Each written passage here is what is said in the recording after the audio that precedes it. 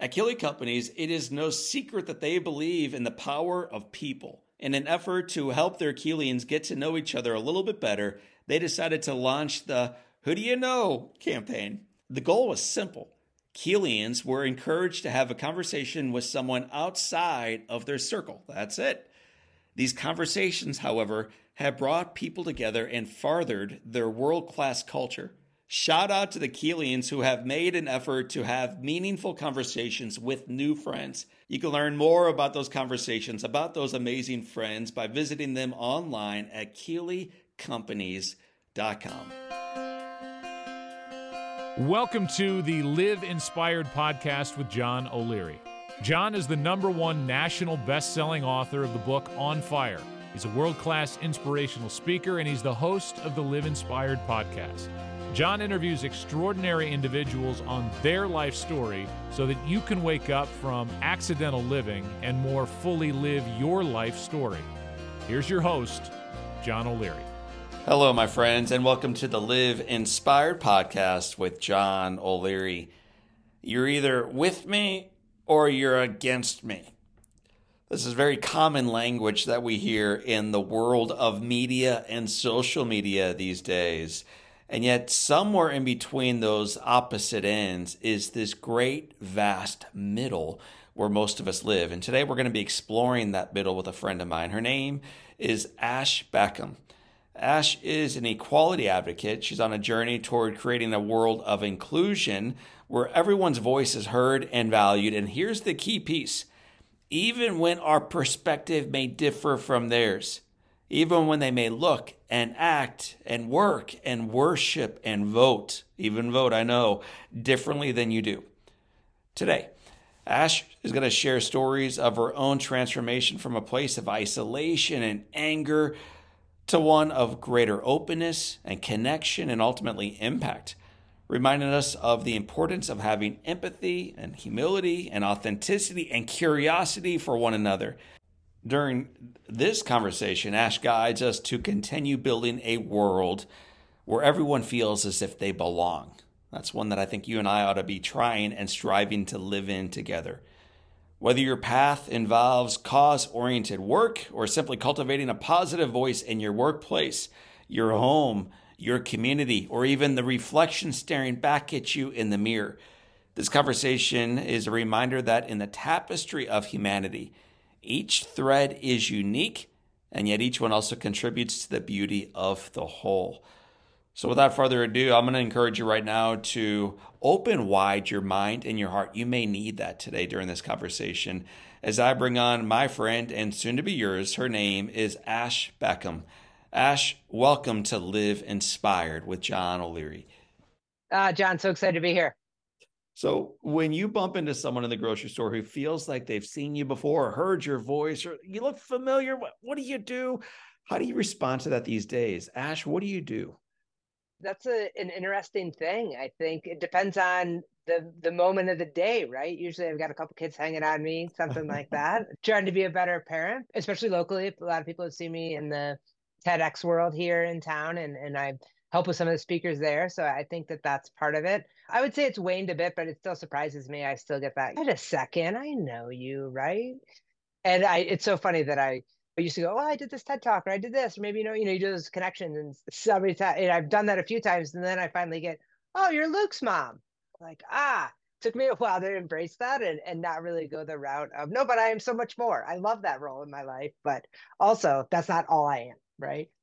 Totally. I love how vague the answer was because it gives us like fertile fields to walk into. I'm called a speaker and all these other job titles. My favorite title, I came into our school one time and all the kids looked at me, they pointed at me, and then they said, it's Patrick's dad. And I'm like, oh, that is such an awesome job title, Patrick's dad.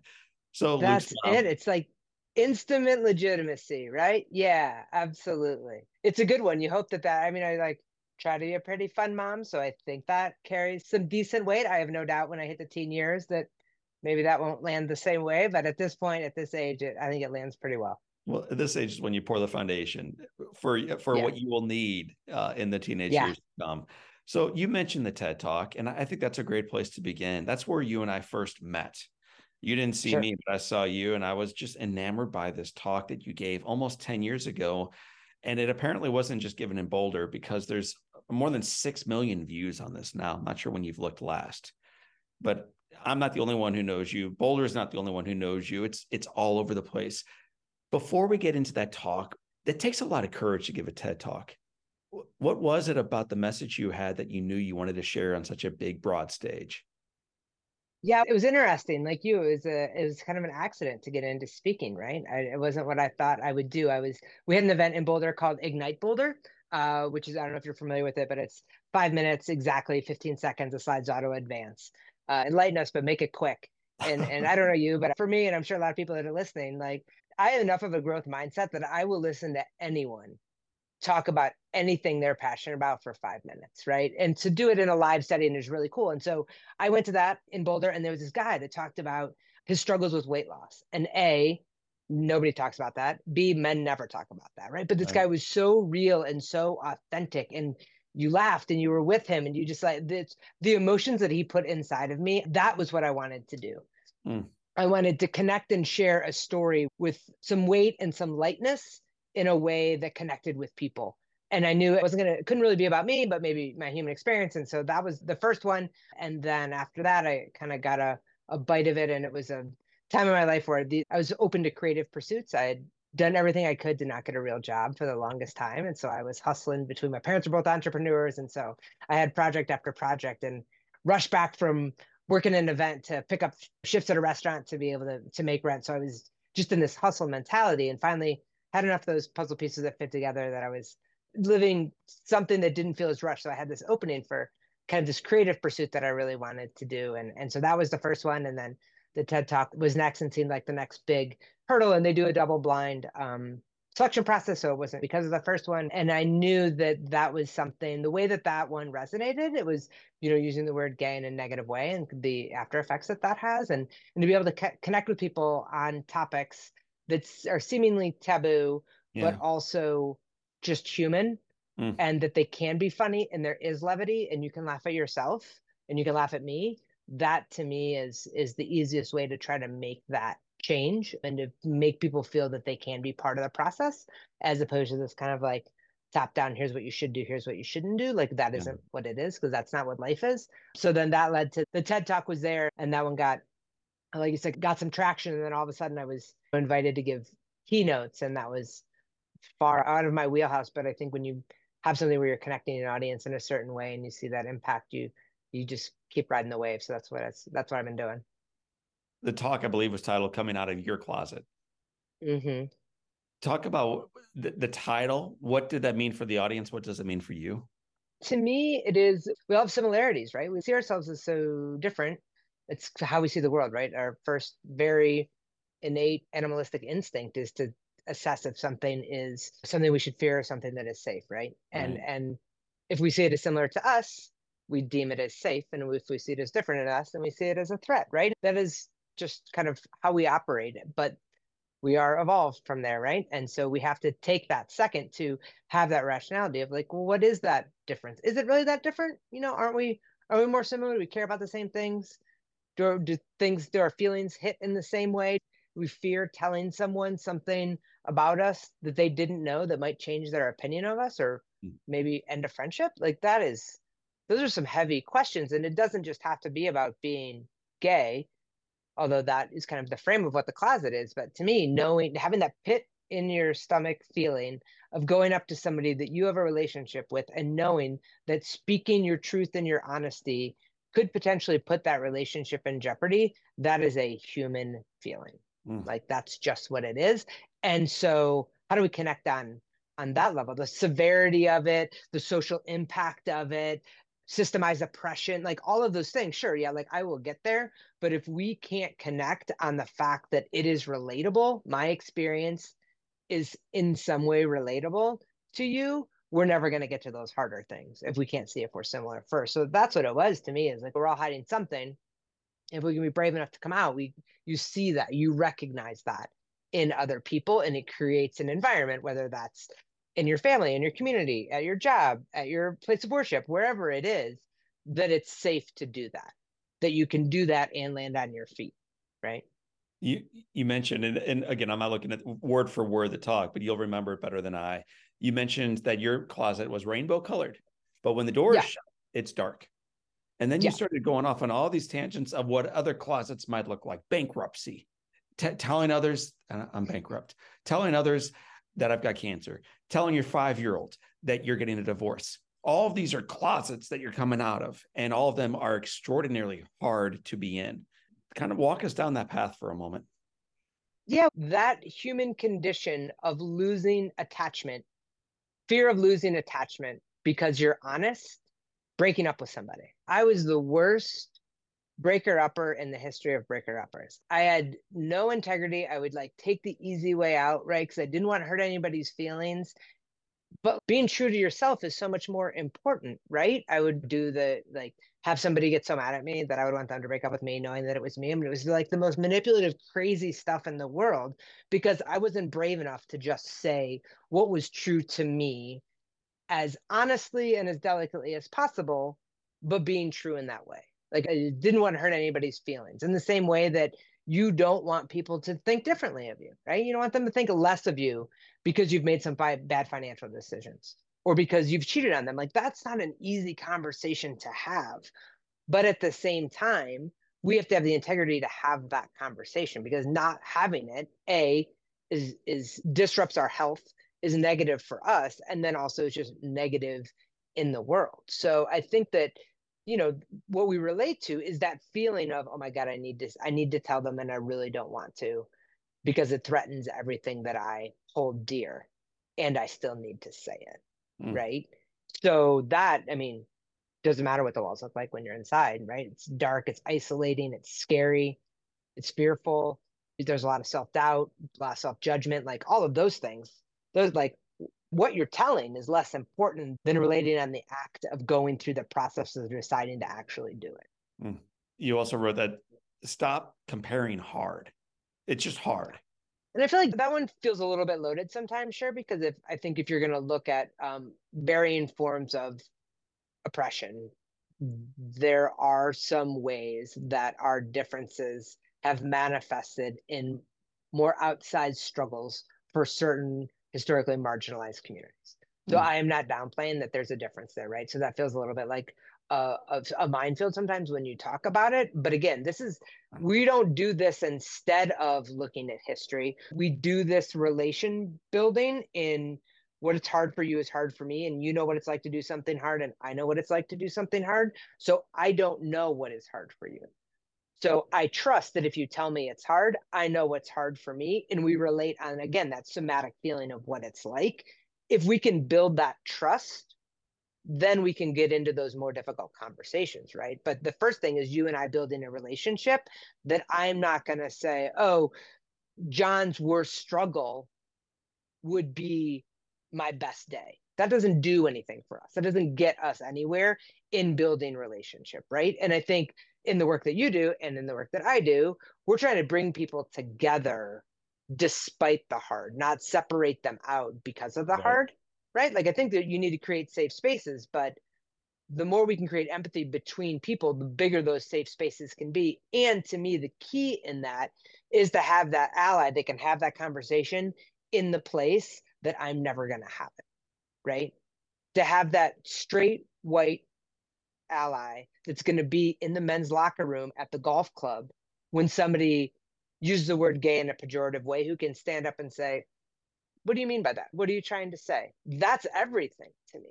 That's Mm. how we change the world. Not, I'm never going to be in that space. So how do we empower allies to understand our human experience enough to be able to stand in that space and see me, someone they used to see as so different, as an us instead of a them? That's the magic to me.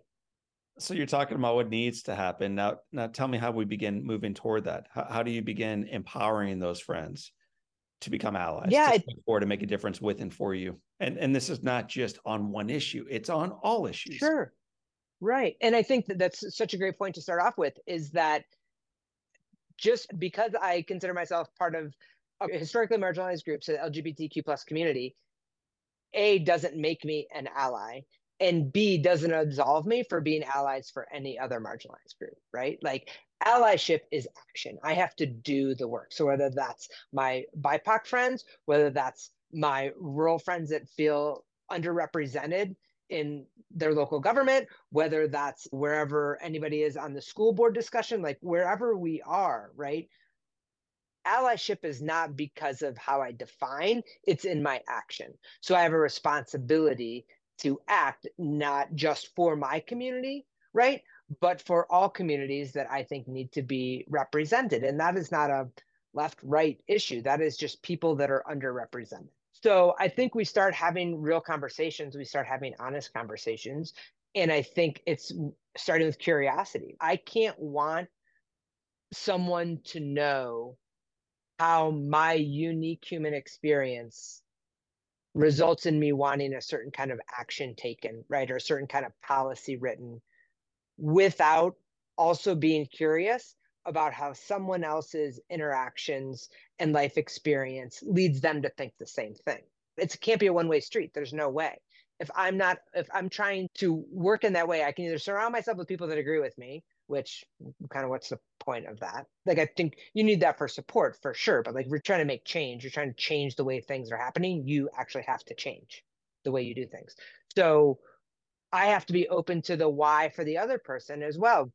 So I live in Longmont. It was several years ago, and there was a motion for the city council for it to be a sanctuary city. And I went, and both sides were really well represented. And I listened, and when you listened, they actually weren't that far apart.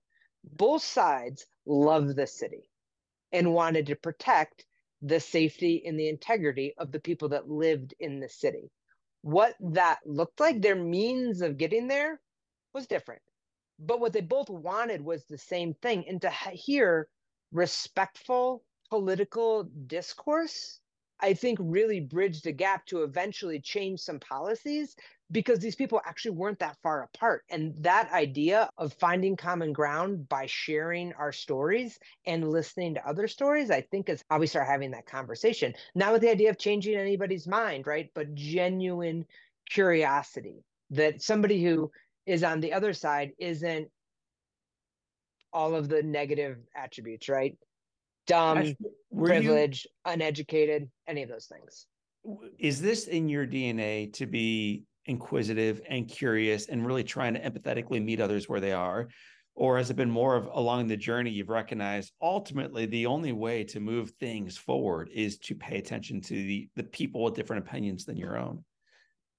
I think it's been an evolution. I think of my parents, and they were both loved life, and we were lucky enough to see different places and travel and kind of have our eyes open. But I feel like at least when I came out, I was just militant. Like I was any second glance, any question someone would give me, I kind of demanded respect without being willing to dive into it, I guess, and have that be mutual. And so I would get in public confrontations with people just as a means of standing up for myself, which at that point was authentic to me. It felt because there was like a courage that came from that, of feeling that kind of repression and that weight and really wanted to jump on people about it.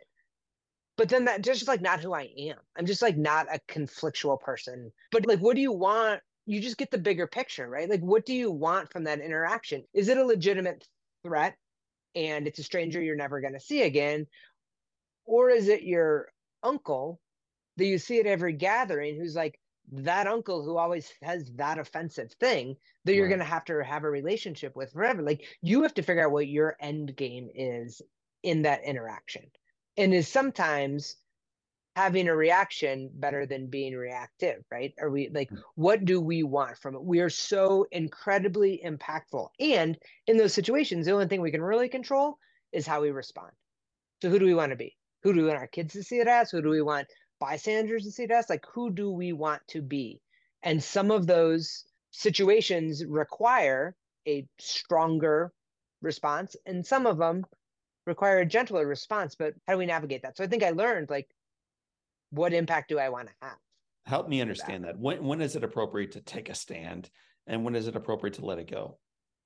It is exhausting to constantly be on the lookout for the slight or the microaggression that you think is happening. Like that is just to go through the world that way is so exhausting.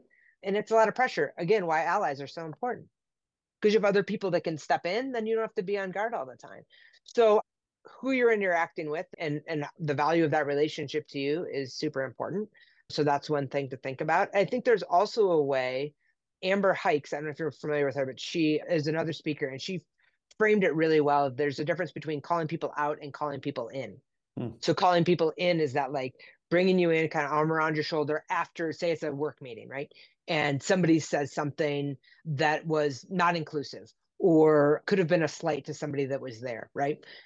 Do you kind of like bring them aside and afterwards, it's almost like the spinach, you have spinach in your teeth kind of thing where you're like, hey, I don't know if you realize this, but this is what you said. And this is how it could make people feel. And I know that you want to be part of creating a more inclusive team.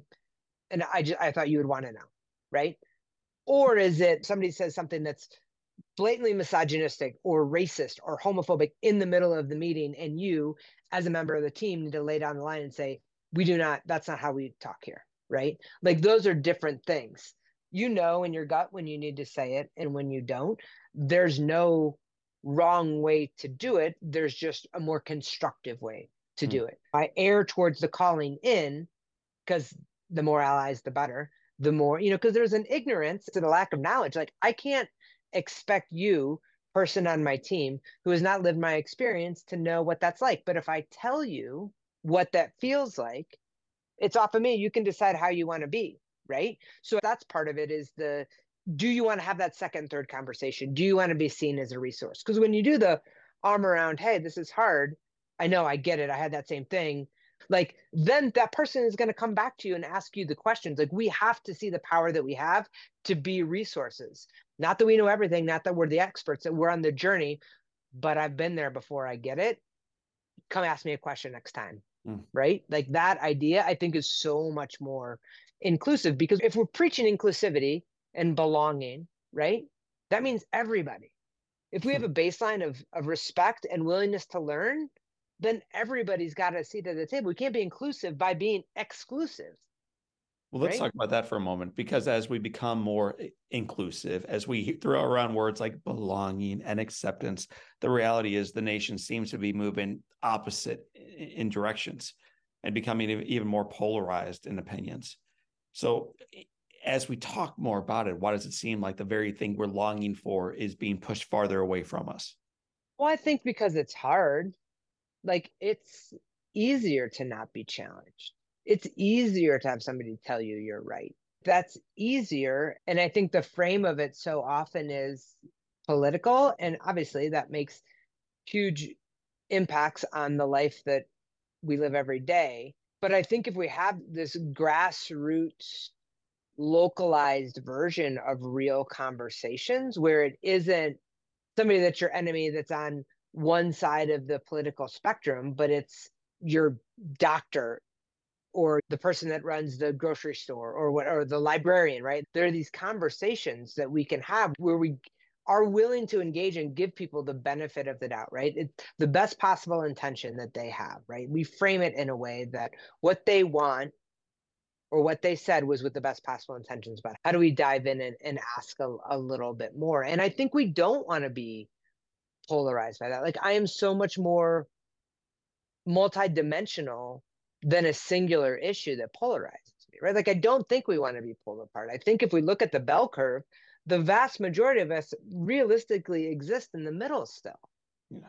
It's that winning elections are on the tail ends on both sides, right? But like we live here and we're more complicated than one of those singular things. So I think that's where those conversations start to happen. We start to dive in and honestly get curious of like, why do you think that? There's a reason that people think what they think. And if I know why, then maybe I can understand them a little bit better. And that's my goal really, is just to understand them a little bit better. I'm not trying to unify the country. I'm not trying to even unify my school district. I just want to know why you think what you're thinking, and then we can have a deeper conversation because I'll tell you why I think what I think. And then finding that middle ground becomes a lot easier because I know what's driving you and you know what's driving me. We've all seen the videos. Many of us have probably been in the room when the room itself blows up and it gets so hot Yeah. as my opinion is trying to shout down your opinion.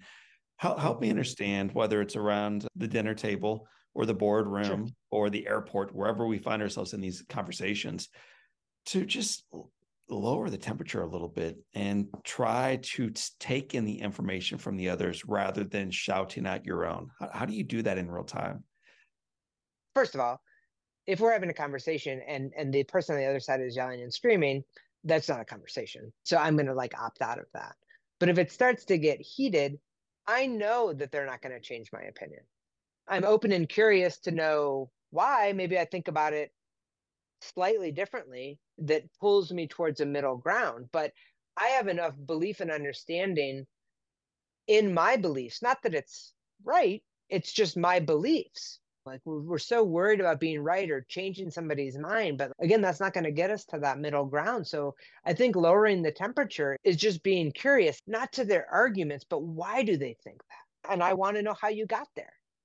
I always think of it as like a tree, right? If we're on opposite branches on the farthest end of the bud that is furthest from the trunk, we don't get back there. But if we start building our relationship in the things that we care about together and that center part, it's a lot easier to have this conversation because we know our common origin, right? And also there's going to be people that you just never agree with, and that's okay. But I just don't want to live in a place where I'm so angry or dismissive Mm. of a different perspective that I'm not even willing to hear it. Again, if it, I have like my bar is respect and it can't be hateful. Those are kind of like my two things. And so if we're not there, we're just not going to talk, and that's fine. I'm fine with that. But if we have those things, it would be so hard for me no matter what to think that I would just dismiss another human because I don't agree with them and I'm not willing to learn. Like Mm. I that's just not me, and that's not who I want to be. There are You certainly times that I have done that, but that's not the person I want to be. And as I try to emulate for my kids what that openness looks like, it's not like just open to the way that I see it, right? It's open to all of it. you've written and spoken about duality being the solution. And that's sort of complicated and complex until you break it down into a simple little story. And I think one of the stories you shared that I really liked was around a lady you worked with. And she was so many things that you weren't. She grew up in Mexico, you grew up in Ohio, and all these various difference in backgrounds. And yet you're having this meal together before you start your job. And then her young nephew walks in. Would you share why you think duality is the solution? And then quickly that story. Yeah, absolutely. Maribel is her name, and she was just one of the strongest, most loving women. Like she just held everything in love. So we sat there and we were having our shift meal, and we had been friends for years, and I didn't speak great Spanish, like enough to get by, and but I knew how many kids she had, and I knew when her birthday was. We knew some very basic things about each other, but we had a mutual respect, right? In that way that I didn't expect her to clear every dish at the table. Like she didn't work for me. We worked with each other, and it all worked better when we worked together. And so I think that was a huge piece of it, was having a level of respect of knowing that women worked just as hard, if not harder than I did. We were having a conversation and we were talking about what we were doing afterwards. And I was going out with my girlfriend at the time, and she conveyed to her nephew that it was a girlfriend, and he was really taken aback that I was in a same-sex relationship. He said it must have been a boyfriend. And she was a very maternal woman, but also held a lot of power in the family dynamics that existed.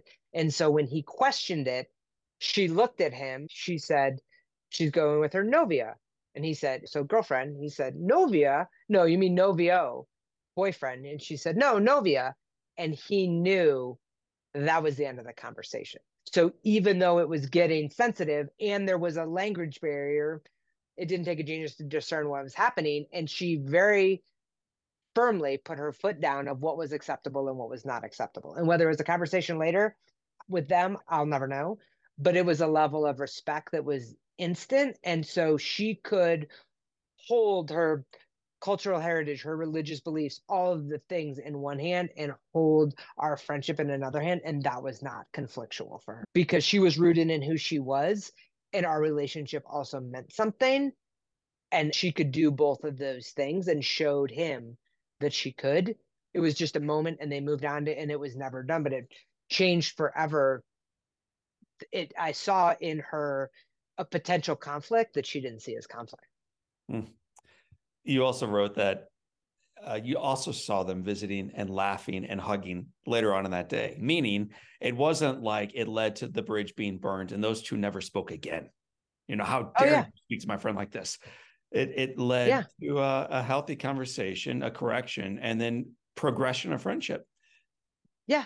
And you just moved on. She was the gatekeeper on both sides, right? Like that was her job, was to be like, no, he's fine. Like that was, to me, she wasn't going to be mad at him forever, right? It's still her nephew. That's their relationship. It's absolutely fine. I need to be fine with him. Give him a break.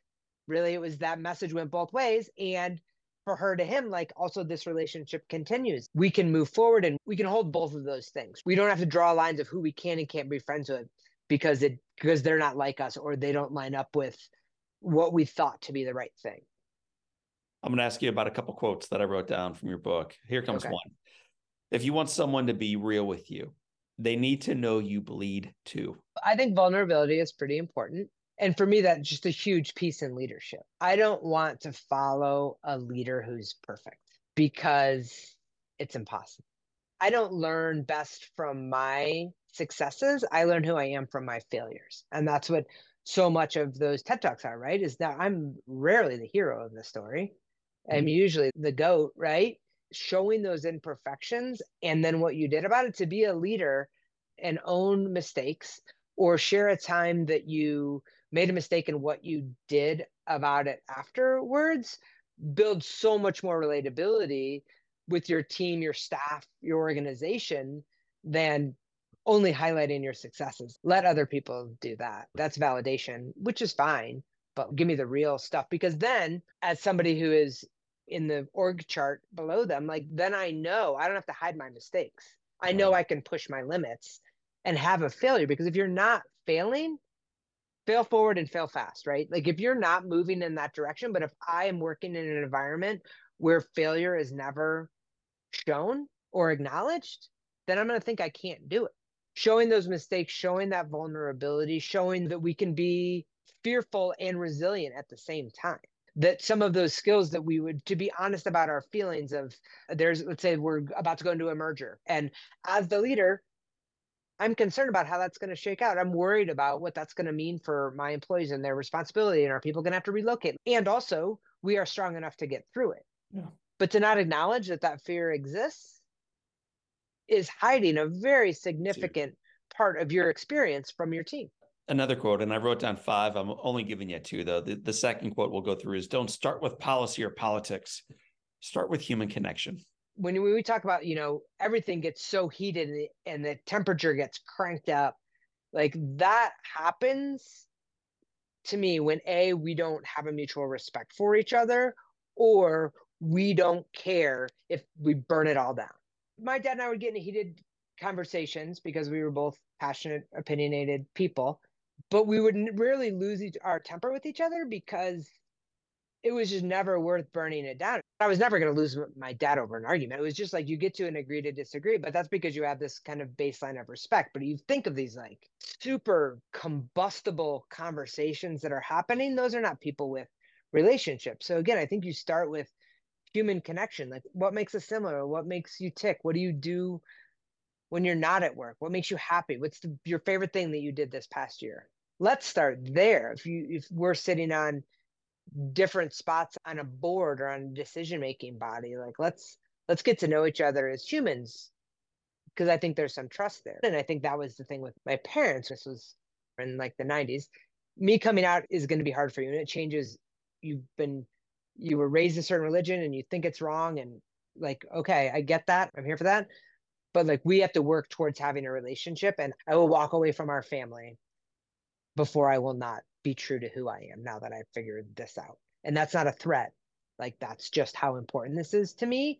There was a lot of screaming at each other through this. So I don't think necessarily it's not the height or the volume of the conversation. It's what do you do after tempers flare? Is Talk, there repair? talk about that. I know it wasn't what you signed up for today, but I think it's a place Yeah. where all of us are. So all of us have a broken relationship. Yeah. And you and your family would have had a mighty struggle back in the 90s when this happened. Sure. How do you work on that repair? I think you just keep talking. There's a lot of slam doors, but we always talk through the doors and we always went back to the things that we cared about. And I had moved out to Colorado. And so a lot of these would happen like over breaks. So I would go home and I would only be home for a week. And you can also just put it on a shelf. Like, especially this, like the holidays, I think are such a loaded time that it's okay to not talk about it. Right. It's okay to just have a conversation. It's okay to apologize afterwards for losing your temper with no expectation the other person is going to apologize. Like you are staying true to your integrity, which is I miss the way this relationship used to be. Mm. Right? Like that was the biggest thing that was the scariest thing for me when I came out to them was coming out of that closet was this was going to change everything. Like we had this little family and it was like going along and everybody was doing what they were supposed to do. And they had 2 kids and we had both gone to college and, my sister met this guy and she was engaged and like da da da da. And like this was going to throw the whole thing upside down. And I was the one that was I was the one that was breaking it. Right. And that was the scariest part of it is like to be the person that destroys the thing.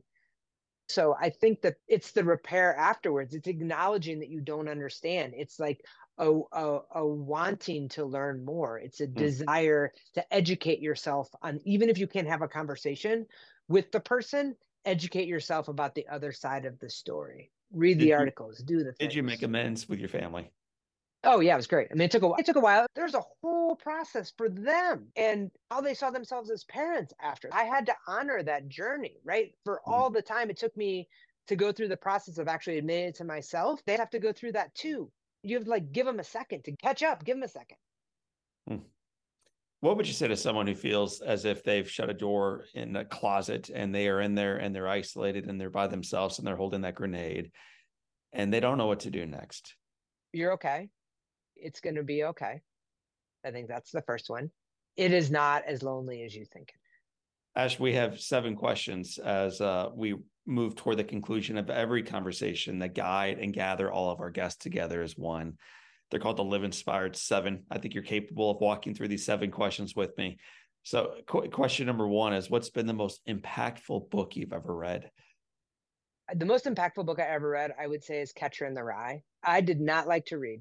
I was not a kid that liked to read. And that kind of internal, that like Holden Caulfield crisis, what I was like, that I was there for that. I like loved that book. It just felt like it hit.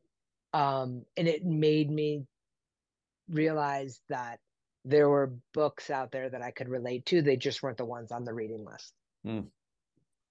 What's one positive characteristic or one trait that you possessed as a kid growing up in Toledo, Ohio, that you wish you exhibited as brilliantly today? Being less self-conscious. I just was like a kid that didn't care what people thought. And I wish I could go through life with that kind of unabashed joy without second guessing optics as much. Would make life feel lighter. If your home caught fire and all living things are out, your kids are out safely and the animals are out safely, you have an opportunity of running in and grabbing one item, one thing that matters. What's the one thing you come running back outside with? Well, I want to say my laptop, but that feels like it doesn't feel like in line. I'm gonna say this watch. It was a watch that my dad wore when we ran our event business together, and he passed away a few years ago. So that'd be it. I would go get that in a second. Thank you. If you could sit on a bench on a gorgeous Colorado day with anybody living or deceased, who would you like to be seated next to? Oh, my dad. I would want him back again, just for a day. Yeah. What's the best advice dad or anyone else ever gave you? Oh, I mean, it's like kind of cliche, but love what you do and you never work a day in your life. What's the best advice? What advice would you give yourself at age 20? It's going to be fine. Yeah, everything's going to be fine. It's going to work out. And I would say, don't judge yourself by the traditional track. Like, don't judge your success by how close you stay on track, but how much you love your life. I love it. And it leads us to the seventh final question. You ran the gauntlet. It has been said, Ash, that all great people can have their lives summed up in one sentence. How would you like yours to read? I would take some time to edit this before I actually like chiseled it, but I would say she lived life fully and loved the people in it with her full heart. Lived life fully, loved people in it with her full heart. That's a pretty good tombstone motto. You don't need to chisel like it a second time. That works. Do it once and be done. Yeah, there we go. Ash Beckham, I want to thank you for spending your time with us today, for sharing your heart with our community, and for believing like we do that the foundation is firm and that the best is yet to come. Absolutely, John. It was such a pleasure. Chatting with you. You almost got me. You almost brought me to tears. That doesn't happen very often. So I appreciate being on the journey with you. It's been a blast. My friends, that is Ash Beckham. My name is John O'Leary. Today is your day. What a gift. Live inspired.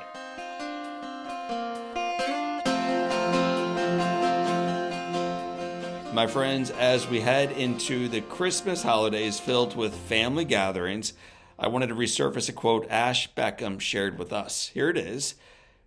Don't start with policy or politics. Start with human connection. Meet others where they are first. I hope that very simple and yet extraordinarily powerful quote reminds us of the ability to bring the heat down in any tension-fueled conversation that may occur around your gathering this holiday season and beyond. Meet others first from where they are. Love them at the well of their experience. Watch what happens afterwards. And with that, I can't believe that this wraps up our 2023 podcast year.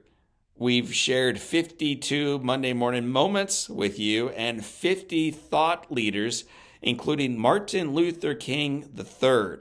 Incredible conversation. Oklahoma City bombing survivor Amy Downs. Incredible conversation. New York Times best-selling author and pastor Craig Rochelle. Incredible conversation. Should I continue? Well, to celebrate this year in review, I've created a playlist specifically for you. It's the 2023 most listened to list for you to enjoy before we boldly step into 2024. Go ahead, check it out. I know you're going to love it. You can find that playlist and those impactful episodes at johnolearyinspires.com/podcasts. I'm going to share that with you one more time because this is where we gathered not only all of our friends, but the friends of ours who had the most impactful voices with us this year and in previous years. You can learn more about them and ultimately what it means for your journey by visiting me right now at johnolearyinspires.com/podcast. My friends, I want to thank you for being part of our Live Inspired podcast family. I want to thank you for tuning in to this episode and previous ones. I want to thank you for knowing what I know, which is this. The foundation is firm. Your life has value. The headwind is real, and yet the best is yet to come. So with that being said, for this time and until next time, I wish you and yours and your family and your community a very Merry Christmas, a happy holiday season, and the promise of a phenomenal new year. Looking forward to seeing you and being back with you in 2024.